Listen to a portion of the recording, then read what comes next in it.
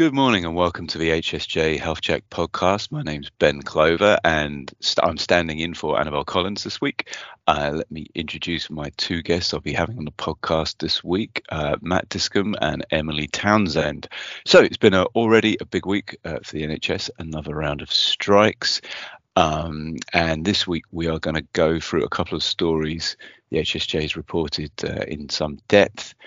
First of all, Matt is going to talk us through an interview he did with the new executive director of urgent emergency care, something that was in the national news, kind of leapt from being a specialist health issue to being a general news story of some importance over the past couple of months.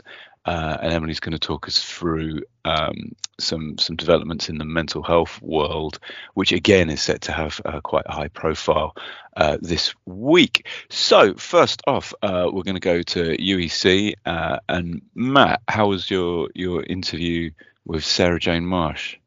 Well, it's a really fascinating chat, and the context of the interview we did was in the wake of the urgent care recovery plan, which was published by NHSE and the department last week, and we just wanted to hear a bit more kind of detail about how things are going to work, and how I suppose the performance management of it all is gonna work.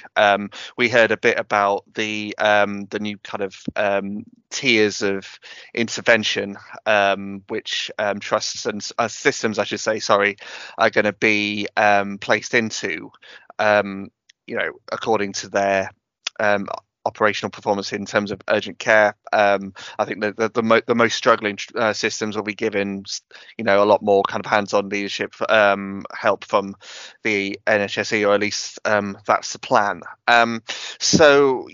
We asked Sarah J. Marsh, who just for people who don't know, is the National Director for Urgent and Emergency Care for NHS England. She used to run Birmingham Women's and Children's Foundation Trust. We asked about just how, NHSE are going to kind of work through some of the priorities in the plan. People who have read HSJ will hopefully know that there's a bit more focus now on the 4 hours target for A&E. So the ask for trusts is to see 76% of patients within 4 hours by the end of March next year. And given where the performance statistics are at the moment, that's a bit of a tough ask, and we'll come to that in a moment. We asked about the kind of return of the 4 hours target as an operational supposed priority, and I think what we really took was as interesting was that she said she said a few, quite a few NHS leaders have said that they'd quite like to get, in her words, back into some of the rigor around 4 hours and other urgent and emergency care performance metrics. That's quite interesting, I think, because people like Royal College of Emergency Medicine have been calling for this for some time. This idea of having what has been termed operational grip on a problem, and a set framework for what good looks like, and now people know what to aim for and what they should be kind of aiming for. But and by when, and hopefully the idea is that will focus minds and drive performance improvements. Also, a really interesting thing we spoke about was these new discharge metrics. So again, for people who don't know, the main discharge performance statistics generally look at, just basically count the number of patients in a hospital in a day who no longer meet the criteria to reside in hospital, i.e. they're ready to be discharged but they're not because of a variety of reasons, may often due to shortages in social care, but also for other reasons too. Now while she said that figure's useful, NHSE are going to be by winter looking at another new metric, which looks at which measures the time spent between a patient becoming ready for discharge and for them actually leaving hospital. So I believe that'll be counting the number of days, which she says will be a lot more of a useful measure to kind of drive performance improvements, because you can see how long people are waiting rather than just counting the number of people who are waiting. So those were the two really interesting things for us. She also spoke about intermediate care being a massive opportunity to improve and to give people kind of alternatives. So this is after they've been admitted, but before they can be fully discharged. So it's after they've been discharged. More options in the community. She says there's a big opportunity there, and so as she gave a few examples of that, I think, and as she also talked about 111 and how they still believe in 111, but they're still trying to work out how best to utilize that. So I think that gives you a bit of a whistle top of the interview. I think it's important to stress that kind of, even though these are performance measures, right, so it can feel a bit abstract sometimes to read. It's kind of like it's well remarked on that kind of like what gets measured gets done, basically, that was the focus. And I think I've certainly heard enough people say that kind of for a long time the 4-hour target, so this was a target introduced by New Labour kind of decade before last, that 95% of people should be seen within 4 hours. But that target was on death row for some time, like for quite a long time. People were going to oh no, it's definitely going to be scrapped. It's going to be scrapped. It drives some suboptimal behaviours, i.e. lots of people get admitted at 3 hours 58.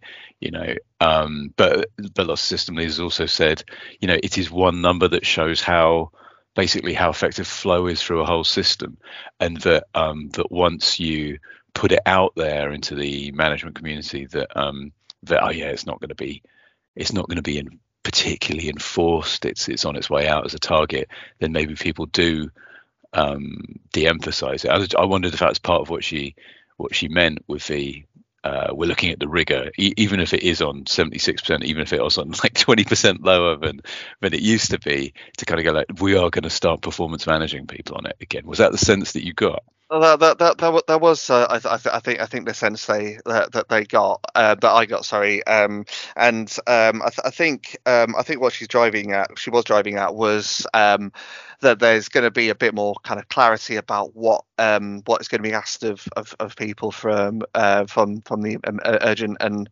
emergency care performance, and you're right. I think with things like the clinical review standards, which was proposing to replace a 4 hours target with a number of different metrics, that's been that's a little bit on the back burner now, and we've had several new governments since that trial started, and now the new government is really prioritizing 4 hours as a very clear metric which they want to kind of get back to. Just in regards to 4 hours, I mean, you mentioned, you kind of touched upon some of the issues with that. Now, I think many people in emergency care would agree with the fact that in some instances it does drive adverse. I think it's called target related flow. Someone out there will correct the terminology there, but it is associated with that. But others would say it's just a bit more of a clearer target. It's clear what is being expected of us.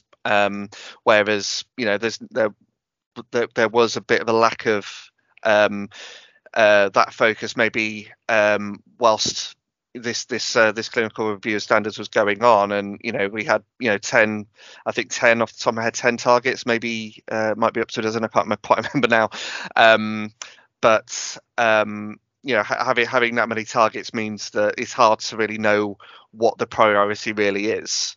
I think is the criticism. Whereas like 4 hours now, it's a lot more clear, and I think that's what she was kind of referring to there. Yeah. Fair enough. It's interesting. There's going to be a new discharge target, because I remember there always was the detox, the delayed transfers of care figures, and those were sort of famously kind of unreliable, but they were supposed to measure sort of the flow outbound of hospitals of people who maybe didn't need to be there. I think it was former NHS England Chief Executive Sir David Nicholson who said quite recently, like, the detox figures were just a way of blaming social care for problems. Because I thought one of the things that was interesting about this issue over the past maybe 6 months is sort of social care being a thing that affects, or the lack of social care being a thing that affects NHS effectiveness. Seems to have been an issue that, like, the mainstream news and sort of the public the wider public seem to understand in a way that they didn't previously. I know I've always been interested to kind of speak to, no one's ever been able to give me a figure for it, but to kind of go, all right, so of the problem of delayed discharges, of super stranded patients, of whatever you want to call them, kind of how much is local authorities with their slashed budgets for putting people in care homes, or putting the grab rails in people's houses, and how much of it is that, and how much of it is stuff the hospital can sort out, i.e. we really should try and see everyone to assess whether they can be discharged by noon. I know the people that do that have lots of other things on, but kind of like, how much of it is our own pharmacy processes about making sure people have their medication so as they can go home, and how much of it is like our patient transport issues. I don't know, I've heard people give different estimates of that, but it's definitely not something that's not an NHS problem at all, is it? It's definitely like a reasonable part of it is NHS, but something NHS leaders can address. I think it's very interesting, and it's funny you mentioned that, because we are going to be publishing a story hopefully very soon on the reasons for discharge and some of the data around that. And what we found is, whichever way you cut it, that there are a number of, a good proportion of delays which are, seem to be within the NHS's control. And the NHS England actually have admitted this before in the past, by saying that there are a significant proportion of delayed discharges are within the NHS's gift to solve. Now, even in our data analysis that we've done, social care is the biggest part of it, and I mean a big reason, for example, is delays into getting a community care rehab bed. But from what we've been told, that there's delays for getting a community rehab bed because there's delays in getting these beds empty because of social care shortages again. So we shouldn't underestimate the influence of the social care issues here, but NHS again, like NHS England and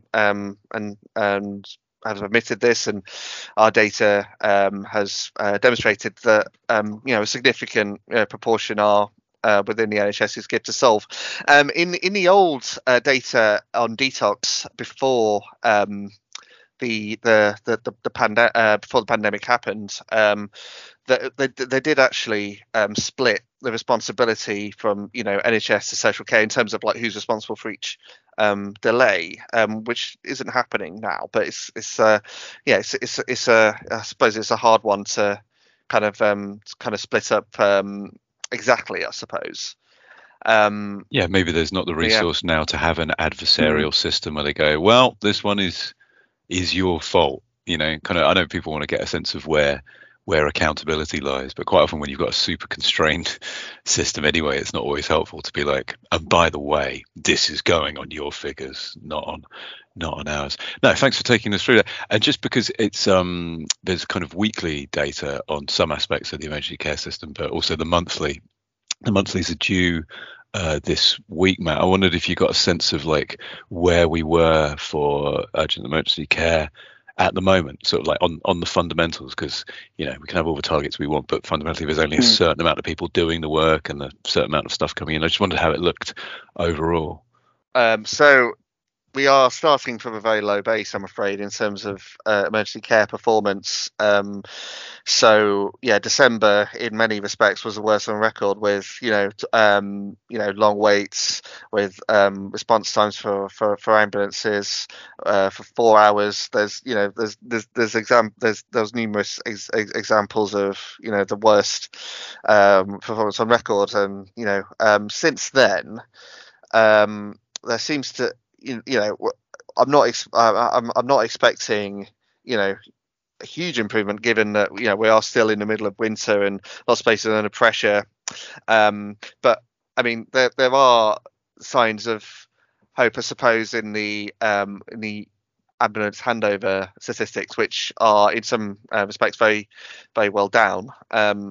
And also there's factors such as the flu wave seems to be dissipating, and a COVID wave, which was obviously towards the end of last year, not where it was. So I think we should hopefully. I mean, this is my hunch. Maybe it won't be as bad as December, but still fairly bad. And it'll be really interesting to see if any more trusts are actually hitting this 76% targets already. I mean, we as we covered last month, only 3 trusts were meeting this target, and it's for all patients, not just type 1s. Not just type 1s, blimey. Not just type 1 is for so 76% of all patients must be seen within 4 hours. Only 3 trusts were meeting that last month. It'd be interesting to see whether that's moved at all. And the national target is for the overall national number to hit 76 by not this March, next March. By next March, yeah, by the end of 23-24. Gotcha. Okay. Yeah. Because it's more to stress, like kind of, even though the sun is out here in London where I'm recording, kind of cold snaps still happen. Like, so we've had like really bad, sometimes Februaries and Marches before on the UEC. So yeah, it's not over yet. I'm sure listeners on the front line will know that. Brilliant. Thank you, Matt. Quite a big part of the urgent emergency care world is sort of the interface with mental health and with the police. And there's been some national news on this recently with a police commissioner in Bedfordshire saying the amount of work his force were expected to do for free by the NHS. So I'm not across the details on this one. Was unsustainable. So kind of the interaction between police and the NHS is something that has been in news recently. And Emily, you've been writing about one aspect of this recently. Could you take us through it? Yeah, so essentially this story is about a care model that was rolled out. It started quite a few years ago, actually. It was kind of the brainchild of a police officer in Hampshire. And essentially it's a model that was very controversial because there was hardly any evidence base for it, and wasn't really kind of tested properly. And yet I think it was just over 20 trusts employed it in various kind of fashions. So essentially what the kind of core element of, it's called Serenity Integrated Mentoring. So essentially it is, you have a police officer a lot of the time that will be placed within a healthcare team, and they will kind of be charged with supporting patients. So they will sometimes sit in on therapy sessions, but also kind of create crisis plans, etc. And this group of patients is often people that are frequently in touch with emergency services, so multiple calls to police or to ambulance services, and essentially this model puts a police officer within the healthcare team, so working with NHS professionals. And last, I think it was 2021, there was kind of a whirlwind of concerns that was brought to NHS England's National Clinical Director for Mental Health, Tim Kendall. Essentially, it was called the group called Stop SIM. So SIM is the acronym for Serenity Integrated Mentoring. And essentially, they had a range of concerns. So particularly in terms of the police involvement, and because there were cases where kind of criminal sanctions, so community treatment orders, were considered. Sometimes there are aspects of, withholding care, and also kind of discriminatory approaches towards people who express kind of self-harm behaviour. So for instance, words like and phrases like threatening suicide, that kind of thing, and inappropriate repeated calls to A&E. So it's essentially kind of, being quite discriminatory towards their behaviour, and it's kind of discrediting their illness. Essentially, that was the kind of campaign's view. And so they had these range of concerns. They then raised them with Professor Kendall, who then instigated an investigation. We reported at the time that he asked all trusts to suspend their use of the models and to then submit reviews to NHSE's team, who would then look over some of the elements. And we reported last year that there were various kind of trusts that did use police officers within the healthcare team, and they said that sometimes that the police's role was kind of blurred, and there wasn't really that perhaps they were too involved in therapy, and sometimes some of them even said that they could see how it would be perceived as coercive in terms of an approach. So there was a range, and some were very positive and said, look, actually it's saving us a lot of money. So essentially, this story that we reported this week is that there's supposed to be a national statement on this, and we've been waiting for it for quite a long time. The reviews have been submitted. We were reported on them last year, and now there's supposed to be a national position statement. So essentially, it's my understanding that it's undergoing various kind of they have to kind of finalise the statement and that kind of thing. But what we have managed to get is we've obtained a kind of draft position statement, which kind of sets out the headline kind of things that they want to eliminate from clinical practice. So this isn't the final version, as NHSE has said to us, so things may change, but it kind of gives us a sense of what NHSE's position is on this model and what could happen going forward.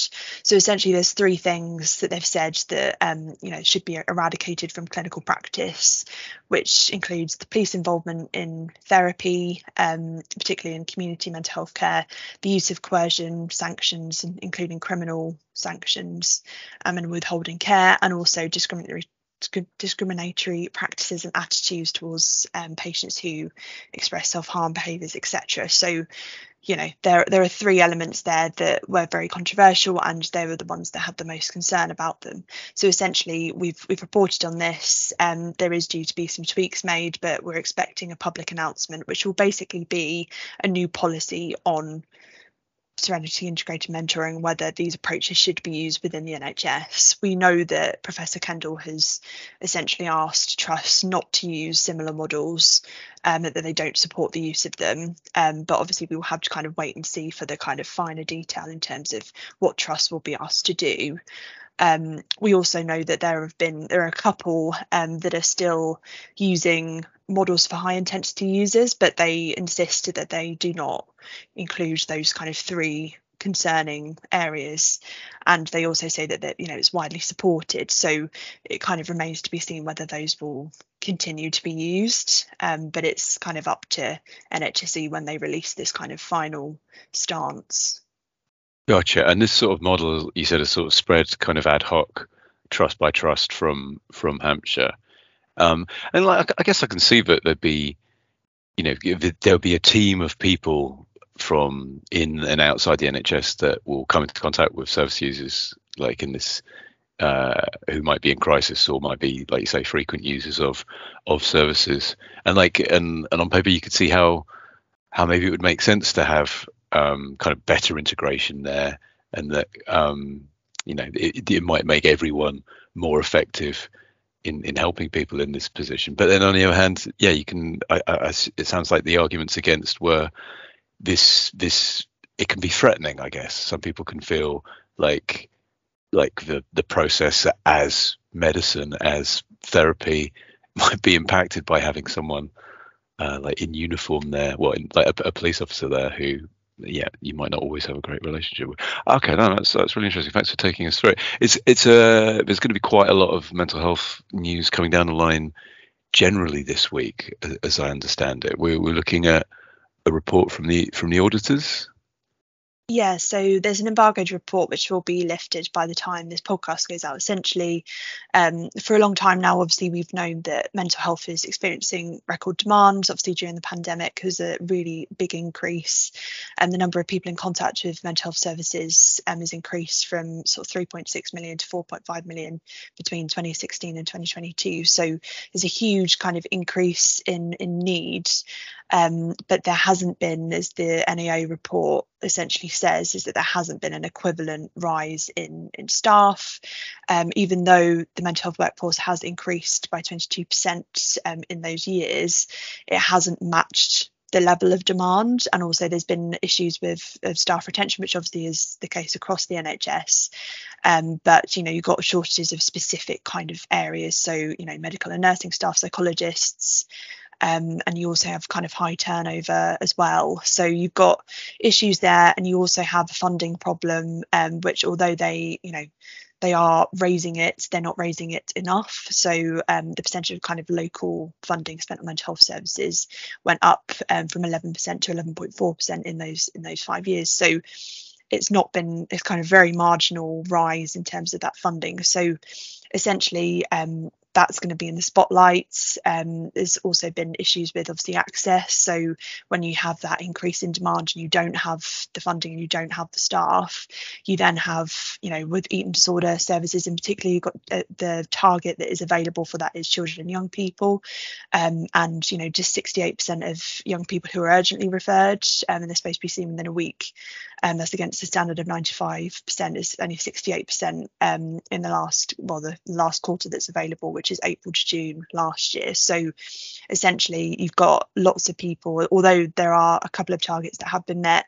Obviously, in mental health services, you don't have many targets because they're quite ad hoc in terms of we're still waiting on a clinical review of standards for mental health waiting times. But you get a sense that there aren't enough staff, there's not enough funding for people to access these services, and it's projected to kind of get worse.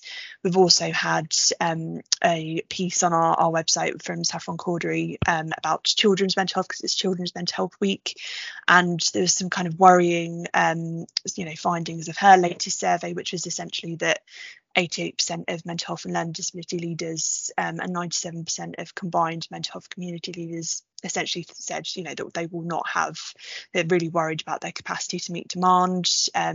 They don't feel, particularly with kind of children's services. And you've also got this issue with autism diagnosis and autism services, because it's kind of one of those ones that's, it's obviously not removed from their NHS services, but there's also an interface with social care there as well. And I'm sure that listeners will have heard of very long kind of neurodevelopmental pathway waits, and we reported last year about very big backlogs on that sense.